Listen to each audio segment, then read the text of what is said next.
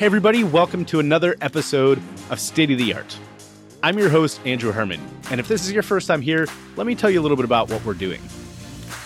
We're talking about art, technology, and the intersection between them, but mostly we want to talk about why you should care about this stuff. I've been on both sides of this coin, as a startup founder, an engineer, a creative, and I'm just fascinated by the world where art and technology overlap. So I'll be talking to artists, collectors, CEOs, and founders, anybody who has any perspective on this world I want to talk to.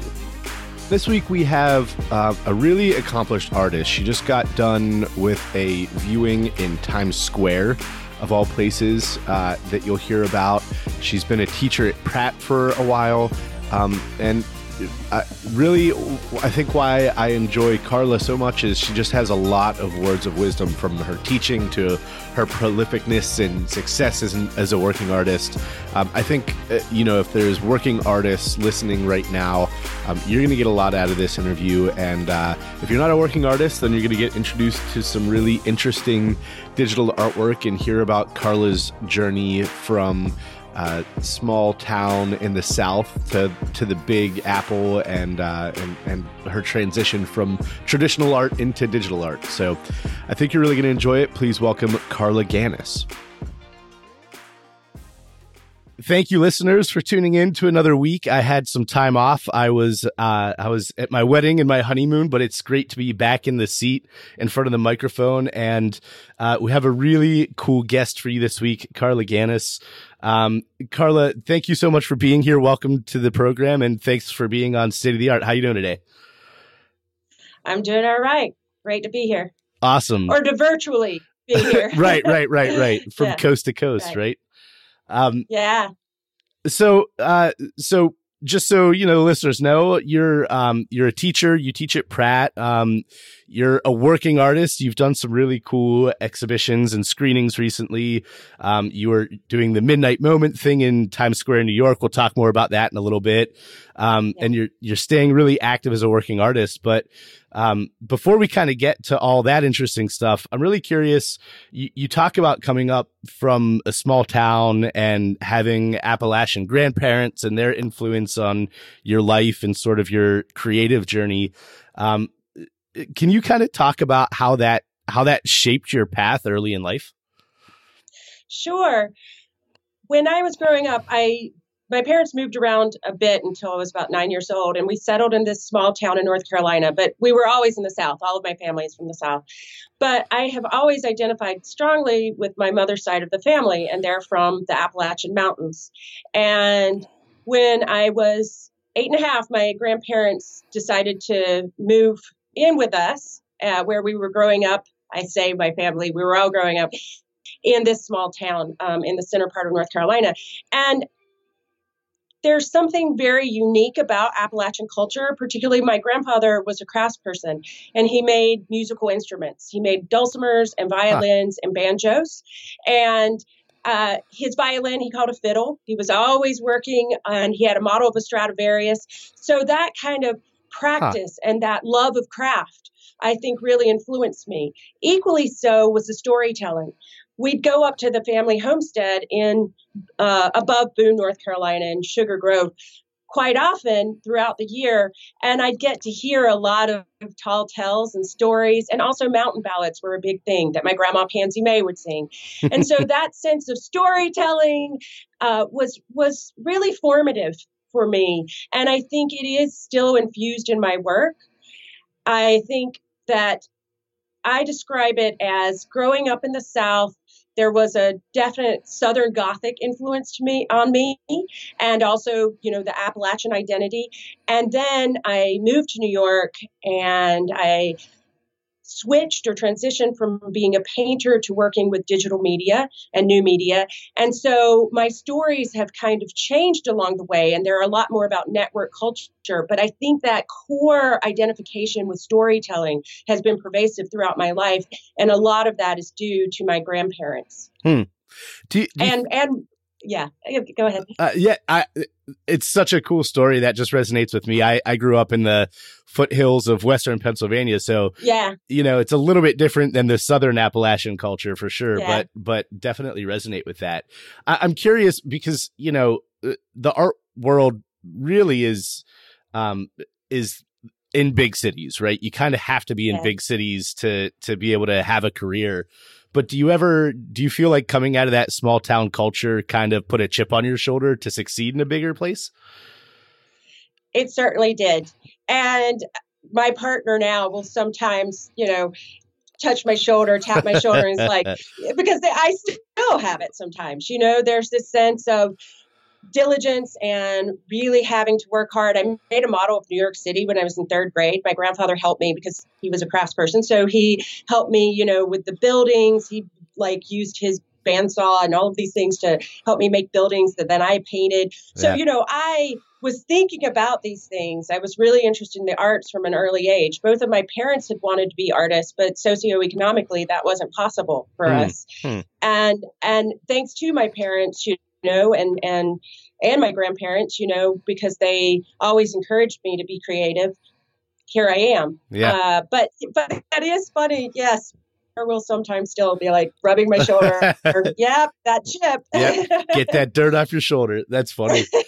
But there is a very real sense of, that's one of the things that that I really enjoyed about talking to you in our first phone call and just doing research. I mean, that's kind of a repeated theme for you, that like when push comes to shove, you kind of just got to work hard.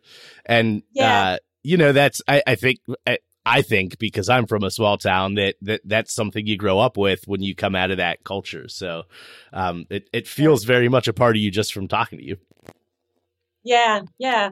And it's not like I think every person is born into a different situation, and it's what you do with that situation. So in no way do I want to denigrate anyone who was, born in New York and they kind of had access to things before I did. Right. That's their journey. It's just my journey. And I want to be very careful about, making sure I state that. But my journey has been, and it seems similar to yours, kind of that struggle to get to, an epicenter and to make stuff and to share it. Yeah.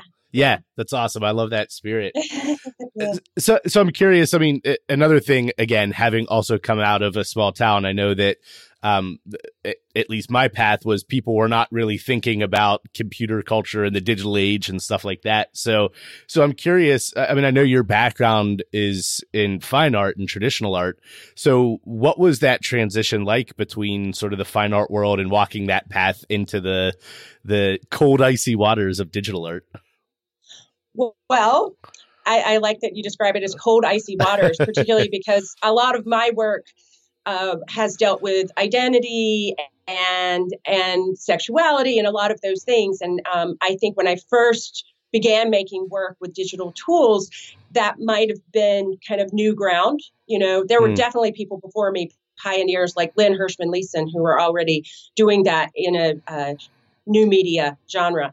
But I also have to say I was very fortunate. I grew up in this really small town, but my dad, who is a complete autodidact, he started out in electronics. He never finished college, became really interested in computers early on saying, talking about the 80s. And I, had these ambitions. I wanted to be a serious artist. So in high school, I was studying painting and classical piano. I actually taught piano when I was in high school. I really applied myself to things. But my dad was studying computers, and he was bringing things home that nobody else in my town knew anything about.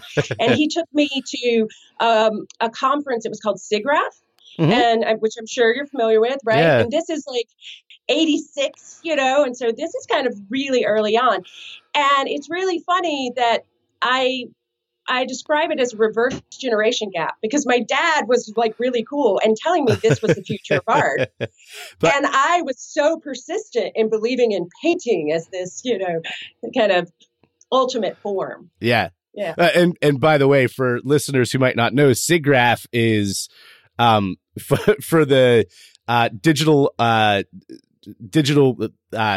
the word I'm looking for the graphics community is like the place to be. Like that's where Pixar kind of launched their stuff, and anybody who's anybody in sort of the computer graphics world, that's their Woodstock. So that's it. Clearly, as nerdy as that sounds, but to be there in the 80s, I mean, that's when huge stuff was happening in that world. So that would have been a very influential time to be there. So was that sort of the beginning of informing your digital artwork, do you think? Well, my dad likes to take credit for it, and I think it may be because I'm from the South, and I think still in the South there is a lot of identification still with your family. So my mother, who never was able to pursue her ambitions to be an artist, would pick me up from school every day in a different wig. And she used to model as a Cher look-alike. And she was very performative. I think that definitely has influenced my work. I think my dad introducing me to computer graphics at an early age influenced my work. I think I was resistant to both of them, like children often are, when I was younger. And so I pursued music and fine art painting and classical piano for undergrad. And then I also went on to grad school, and the first person in my family to finish college, 4-year college or go to grad school. And congratulations. Yeah, whatever. But that was a thing. And because education I saw as my way out. And I also teaching, I taught piano when I was in high school. I think teaching also was something that I felt like in getting these degrees, that would be a career path that would be open to me.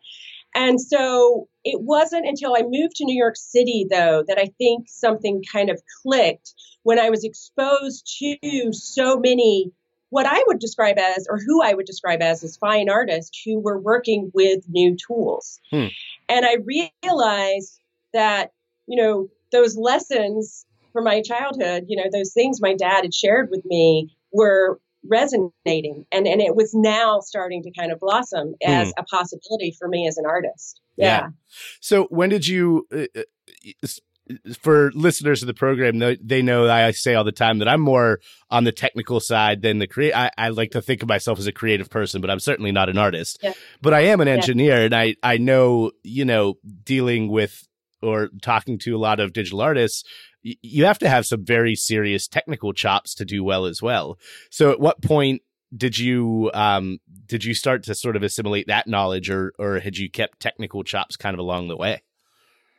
Well, fortunately, I wasn't highly technical in grad school, but I wanted to get to New York, and my dad thankfully had sent me a computer, because back then, as a student, I was paying my way through grad school, working at libraries and teaching aerobics classes and waiting tables, And so I received this computer from my dad, and he was tech support for me for quite some time. And then my first job in New York was databasing a library. It was the John McEnroe Library at the New York Studio School, and a small painting school. But I had to learn how to database, and I had to put this all together. And I got on the internet, and I was going on the Library of Congress and figuring out the Library of Congress system and how to build this. And so computing is what got me to New York, you know, and I wasn't applying it to my art at that time, but I soon realized that there were other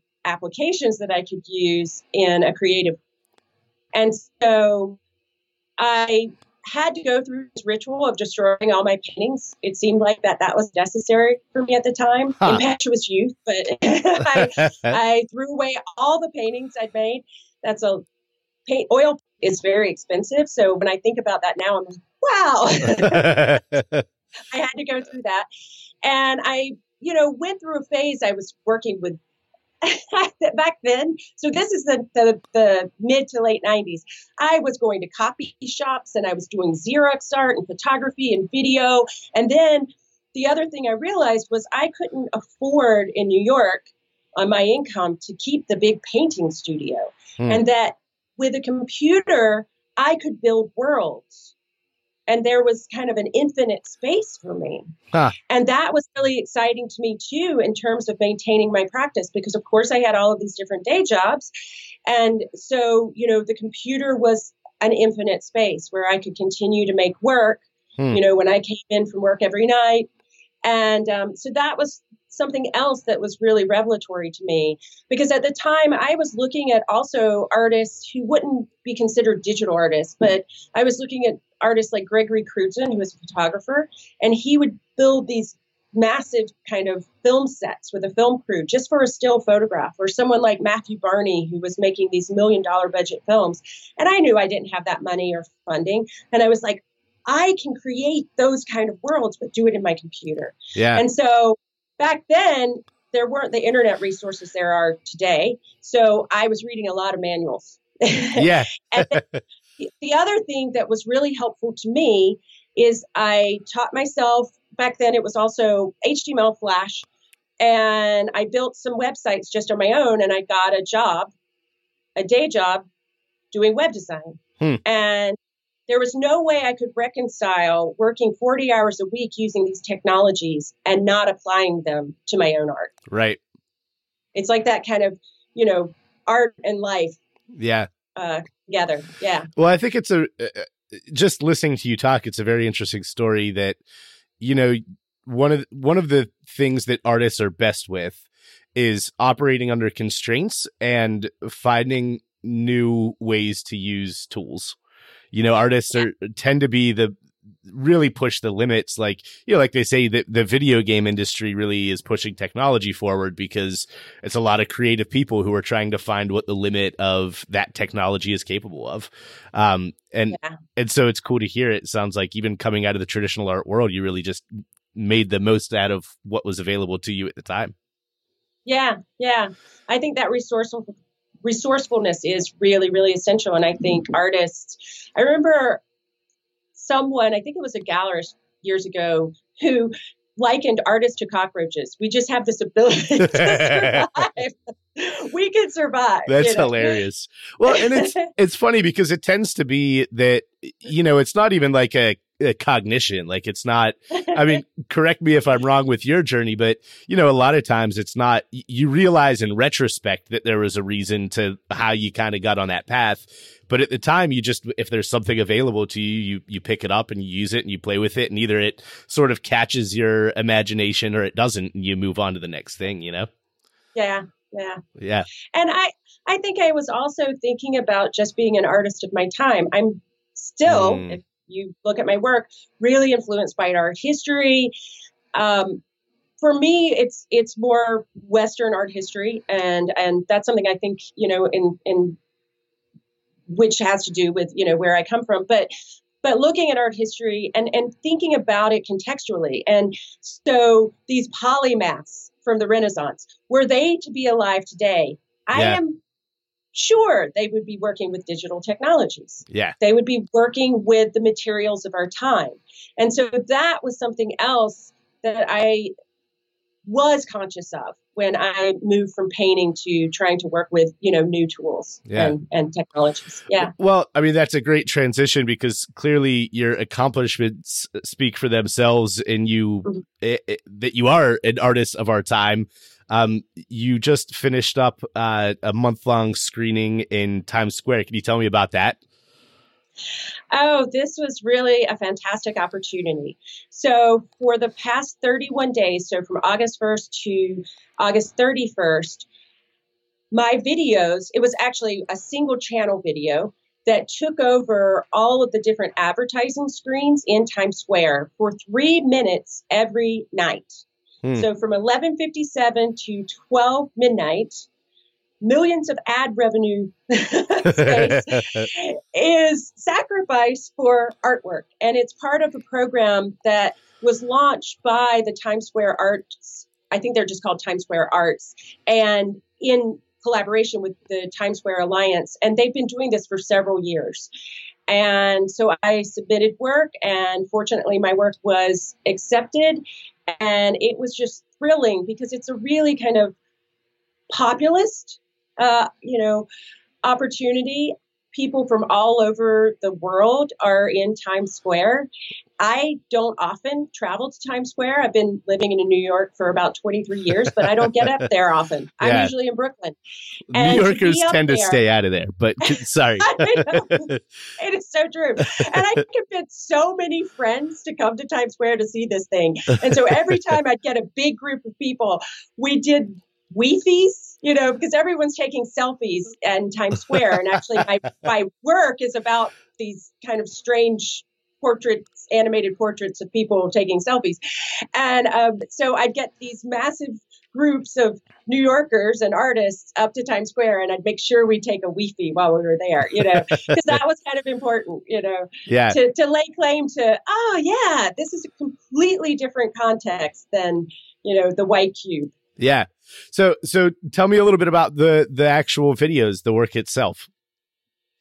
Okay, so the videos, there are 2 characters in the videos, and it's titled Portraits in Landscape. And I was mentioning earlier my love of art history. So I tend to find influences in more kind of eccentric art historical figures.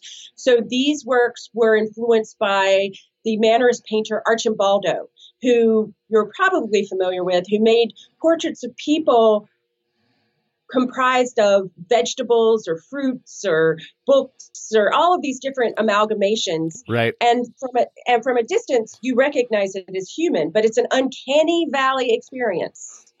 I feel like that's, which seems topical today. So my portraits, taking a cue from Arcimboldo, are also assembled from a collection of things, but the collections of things are emoji. The language that we use, which isn't an art language. This is just, again, a populist source. It is what we all use, or when I say all, many of us, it's pretty ubiquitous. My mother uses more emoji than I do in our text. Yep. And it has become, a common vernacular. Yeah. And vernacular is kind of interesting to me too, And and so, putting together and making these portraits. And the other thing is these portraits started as just, 3D models. So they're not homages to any wealthy patron either, So there's something kind of very universal about that too. And the fact that, many of us express ourselves today through these kind of digital avatars. Yeah. And then there's this teeming emojified, which is probably not an adjective, but I like to use it, landscape behind the portraits, because I really wanted to create something kind of sensational, thinking of the context of Times Square, thinking of how hyper-mediated it is. I wanted to create something where the pace and tempo is much slower than a lot of the videos playing in Times Square, but the actual visuals, I think, hold their own in that context. Yeah. Interesting. It's funny comparing the analogy to the Arcimboldo paintings. It like makes me wonder if back in his time people were like throwing potatoes and carrots at each other as emojis. Like that's how they were getting their message across. Like there's just a carrot that comes flying through your window. And you're like, "Hey, Steve, good to see you today." Wouldn't that be fabulous if that were the case? Yeah. I love it. Yeah. Well, congratulations. I mean, that's a huge accomplishment. And, I mean, I don't know what to say. It's the work is really, really cool. And it's on your website, right? I'm pretty sure I've seen it. Yeah. So we'll throw your website in the show notes for listeners to check out. It really is, to envision it in Times Square. It oddly fits. It's a bit of a surreal experience to watch it, but it definitely kind of fits the atmosphere of Times Square. So, and then the other work that you were telling me about that I think is really interesting was for the Whitney site. Can you tell me a little about that work? Yeah. So that piece is entitled Lady Ava Interface.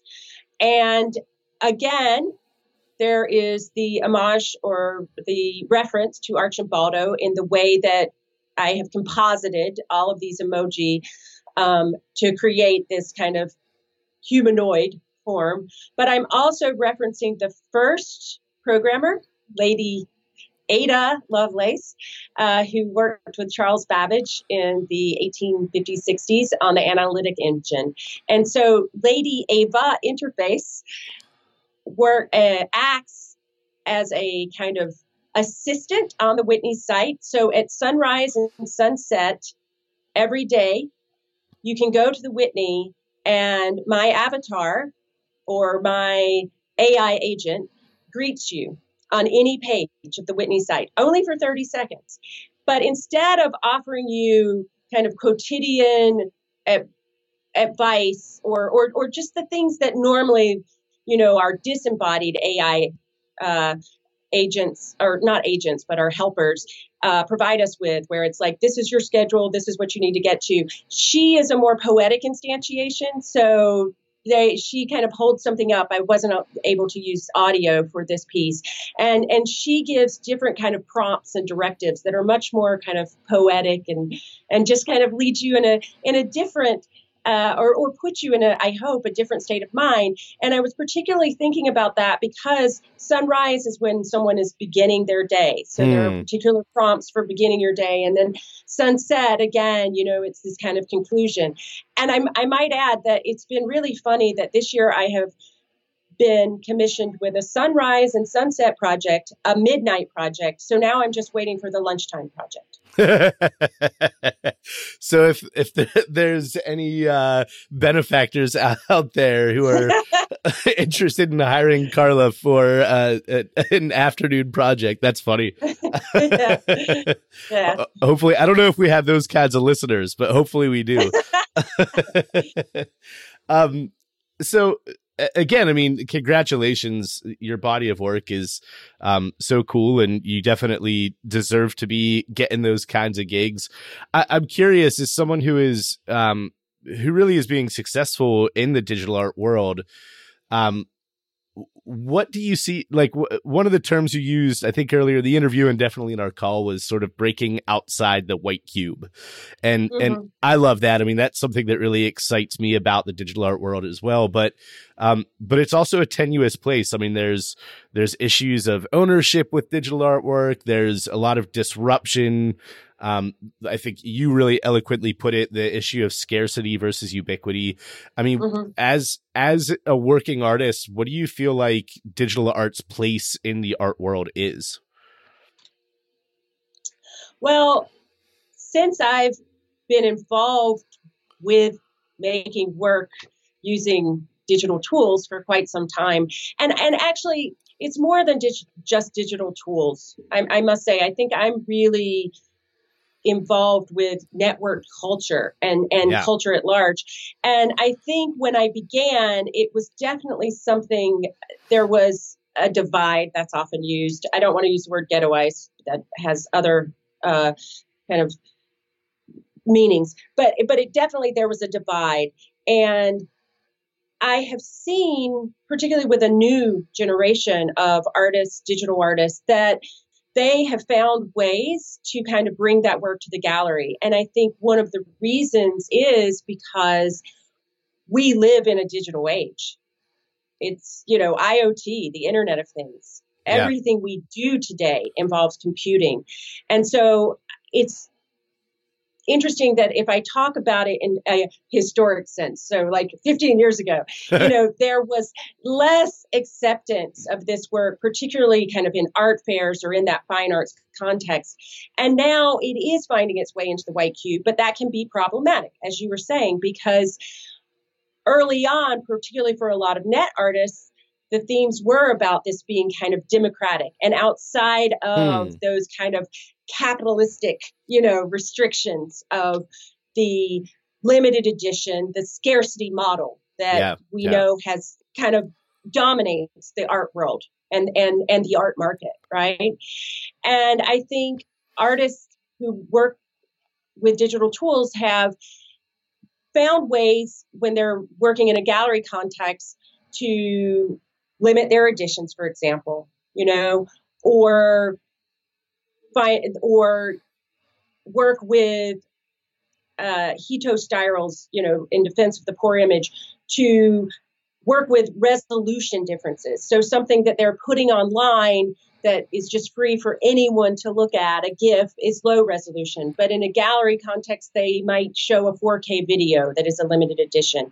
And that's where you're kind of straddling that ubiquity and scarcity model. Yeah. Because there is a lot of kind of cultural capital today in artists sharing their works online, right?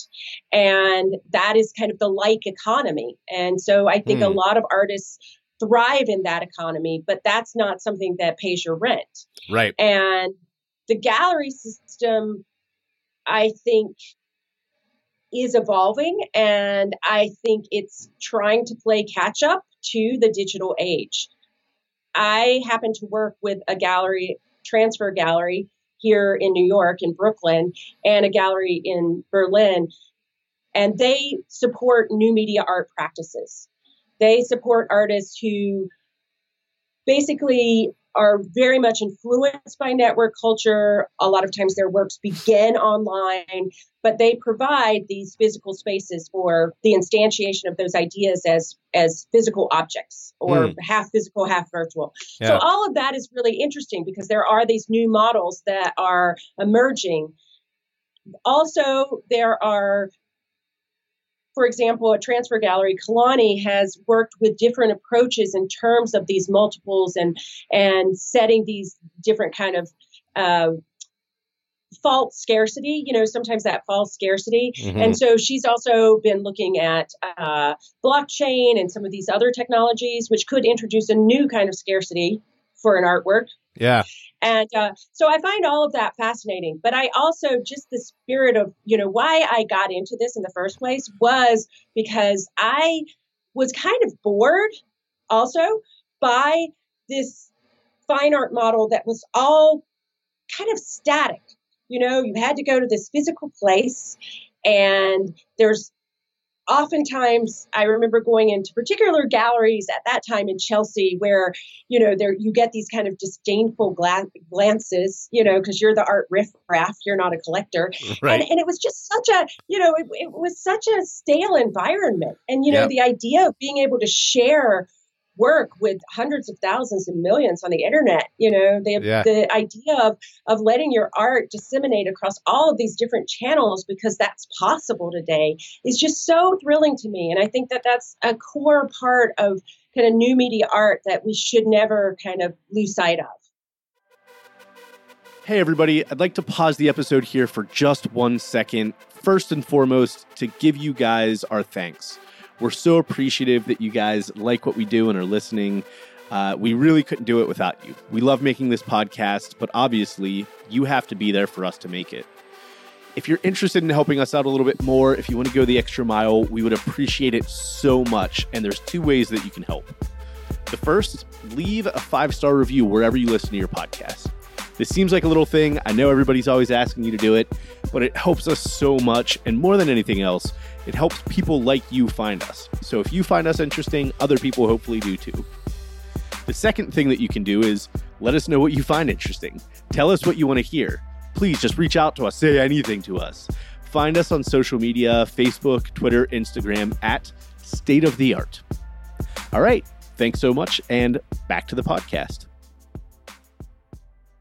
Yeah, I agree. I mean, that's in large part why I got into the business that I got into. And it's an interesting, for the first time it feels like digital art has the ability to really disrupt an art market that, you can argue there's obviously debates for ages and ages on the topic, but you can argue that the art market tends to be in conflict with certainly the best interest of the artist, and even possibly you could go as far as to say is like antithetical to what the artist is trying to do in the first place. But it's an interesting thing because with that democratization, there is all these issues now of ownership. And like you said, I mean, the like economy doesn't pay the bills. And so it's going to be a really interesting transition to see if we can figure it out. I mean, I believe also from an entrepreneurial perspective, I believe that it's a huge area of opportunity for someone to figure out how to democratize it in a way that can still generate revenue for the artist, as well as obviously whatever institution can do that for the artist. But it's a very interesting time to be around the art world because there's so much possible, but still I don't think people have really cracked this nut yet. So yeah.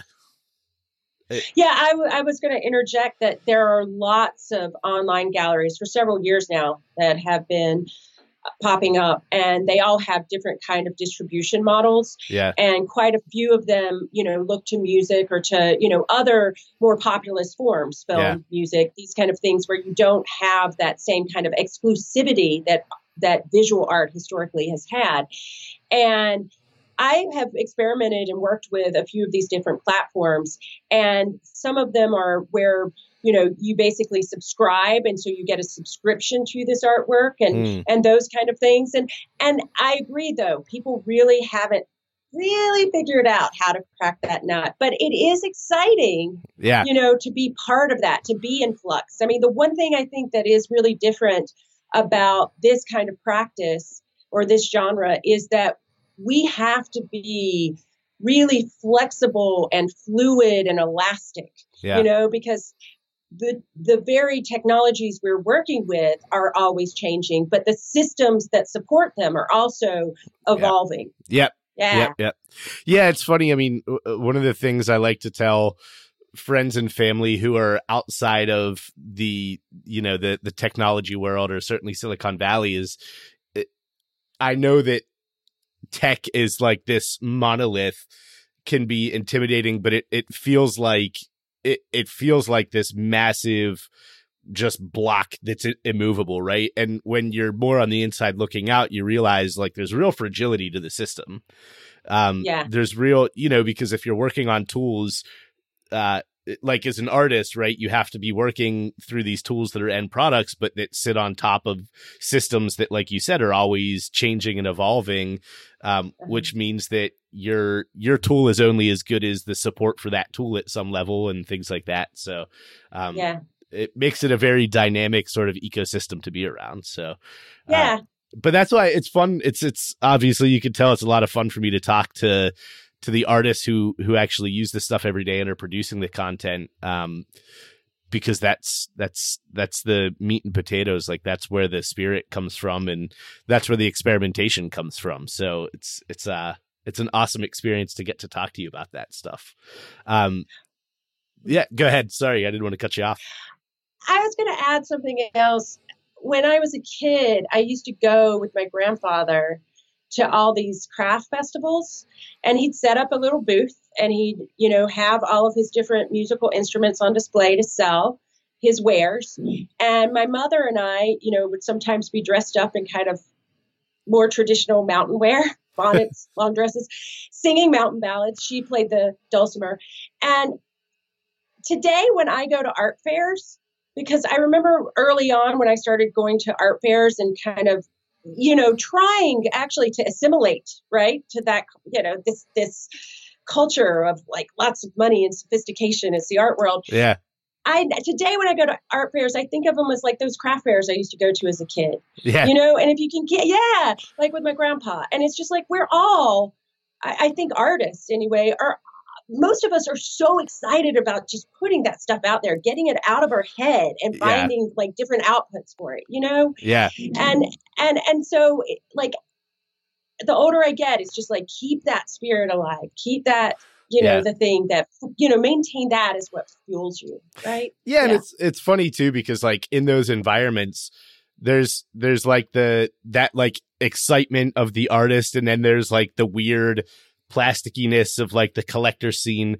But what's funny is that like they're there because of that energy. Like the collectors are there because like artists are fucking cool, right? Like art is cool. Like regardless of if you even like it or not, it's undeniable that, artists make culture and that they're interesting people and they have that energy and that joie de vivre, right? And that's what makes the whole ecosystem go around at the end of the day. Even when sometimes the people with the money can make it feel like it's not an environment that's very welcoming for those people, you know. Yeah. But Yeah. you know, you're trading that energy for dollars at the end of the day, I guess. But so I am curious. I mean, in this world, in the art world, where it is tough to sort of make your own way of it and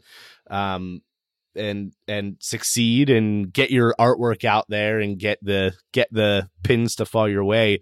You know, you've clearly been successful in your own career. And I'm curious, especially you're a teacher, so you have a lot of people coming through your classroom and you influence a lot of people. What are your general words of advice for a working artist today in the digital art world? Okay. Usually when I teach, my students would tell you this. I use a lot of words and I often jump up and down in class, and I can be a bit spastic because I get really excited about the material and the practice. But the first one is being committed to your practice. And it can be really hard in a big city because there are so many things to distract you. And you can make excuses like, it's important for me to go there, it's research there, it's research is there, and I have my day job. But if you're not putting the hours in your studio, whatever your studio is, if your studio is your laptop on your bed, that's still your studio. Yeah. And that is, you know, that is a place you have to respect and a state of mind you have to respect. And you have to visit that space. Yeah. Often. And I recommend every day. Yeah. And it's committing to that foremost, because for our students, particularly, I teach and I'm also the assistant chairperson for the Department of Digital Arts. And so our students are coming out of a BFA or MFA education with mad skills. So they can actually get jobs in the industry. Like when I finished with an MFA in painting, I was fortunate because I taught myself to database. So I got to come to New York and have that job instead of being a wait person, right? Or working, you know, as an art handler.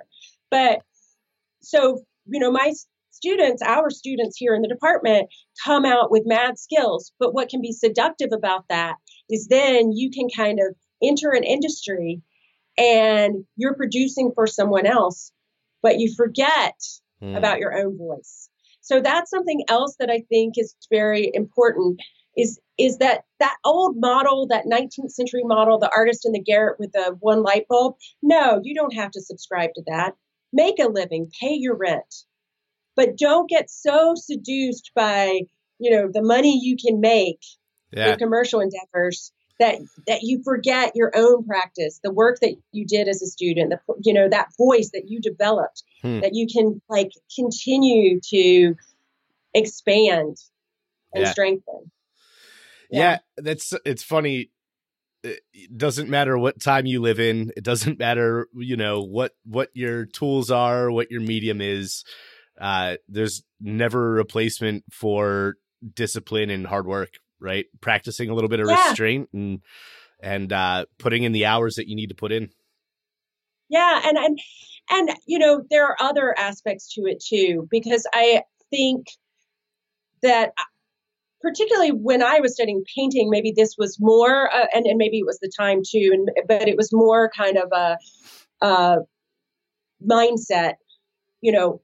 Oh, I'm the lone genius and, you know, I'm not going to share my work. I'm not going to sell out. Like that's another side. Like there's the industry, you know, kind of seduction. But the other seduction is this myth or these various myths, you know, where I'm a genius and I'm just going to put everything, you know, in a drawer or on a hard drive and people will find out later. Be famous when I'm dead. Yeah.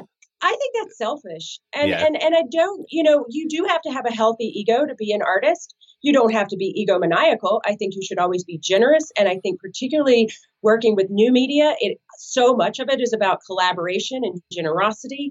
But you do also need to share that work. This is communication. Yeah. So I think it is part of the generosity is in sharing the work while you're alive. Yeah. You know. Yeah. No, I agree with that. I mean, if you're putting in the time, you better believe that you have something to say, right? You better believe that it's worth having your voice heard. So have your voice heard. What else, you know, what are you doing it for if not that? Yeah. Awesome.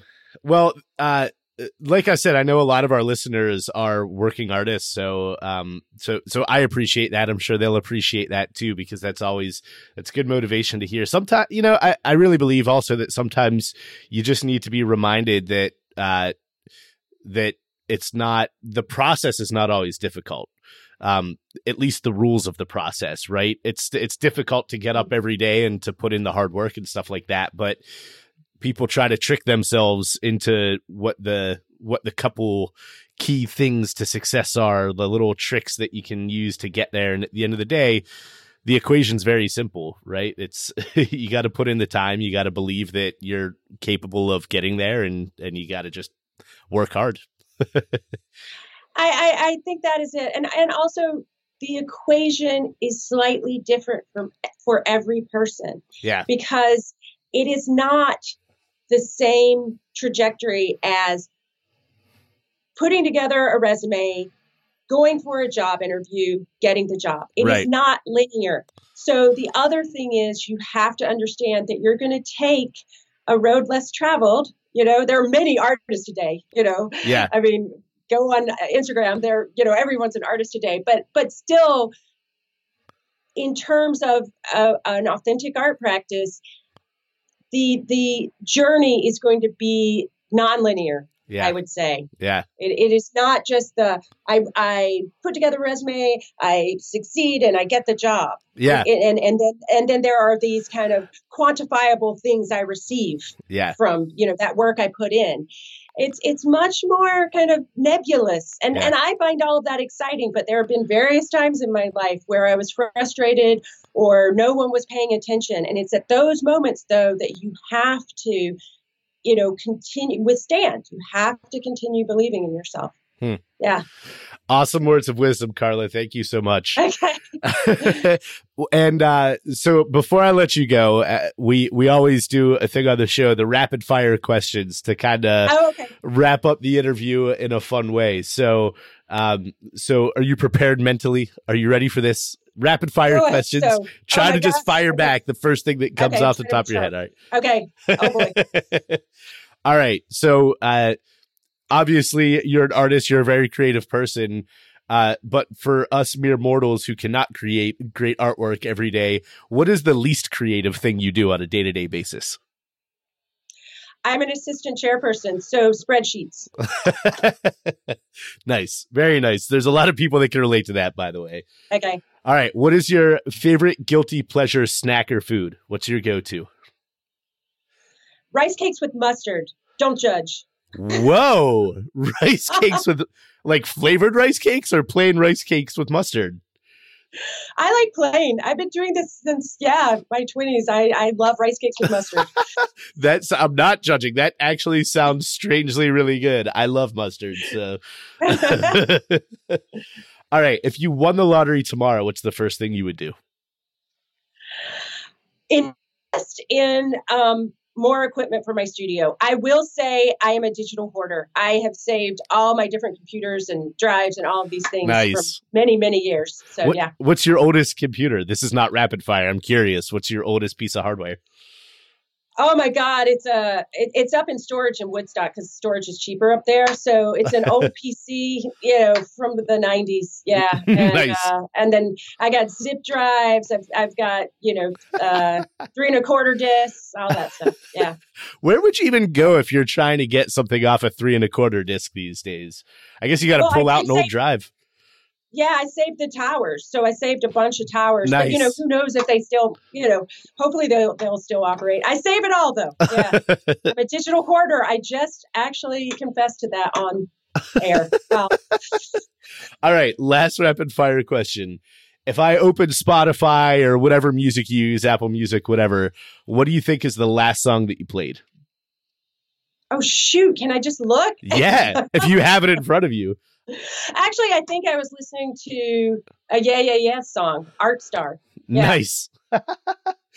Hopefully it was to pump you up for the interview. Yeah, that was it. Awesome. Well, Carla, thank you so much. This has been a lot of fun. I love getting to talk to real working artists. For anybody listening who wants to check out more of your work, where can they find you? Oh, carlaganis.com. So that's Carla with a C, Gannis. Nice. Thanks so much, Carla. This is a pleasure having you, and I hope you have a great rest of the day. Thank you, Andrew. This is great. Bye. All right, bye. As always, listeners, thank you so much for tuning in to this episode of the State of the Art. Carla, it was so much fun. I just love her attitude. There's so much to learn from the journey that she's been on. And I think she's an inspiration for all artists and for all, really anybody out there trying to make their way in the world and figure out how to get from point A to point B. So thank you so much to Carla. And if you'd like to learn more about her or see any more of her work, I really recommend. There's some really interesting stuff. She's a digital artist, so there's a lot of stuff online. Check out her website, carlagannis.com. That's CarlaGannis.com. And as always, if you like what we're doing, if you like this episode, if you like State of the Art, please tell your friends, rate and review us wherever you listen to your podcasts. That's one of the most helpful things you can do. We would really appreciate any help. Thanks as always, and I hope you'll tune in next time. This has been another episode of State of the Art.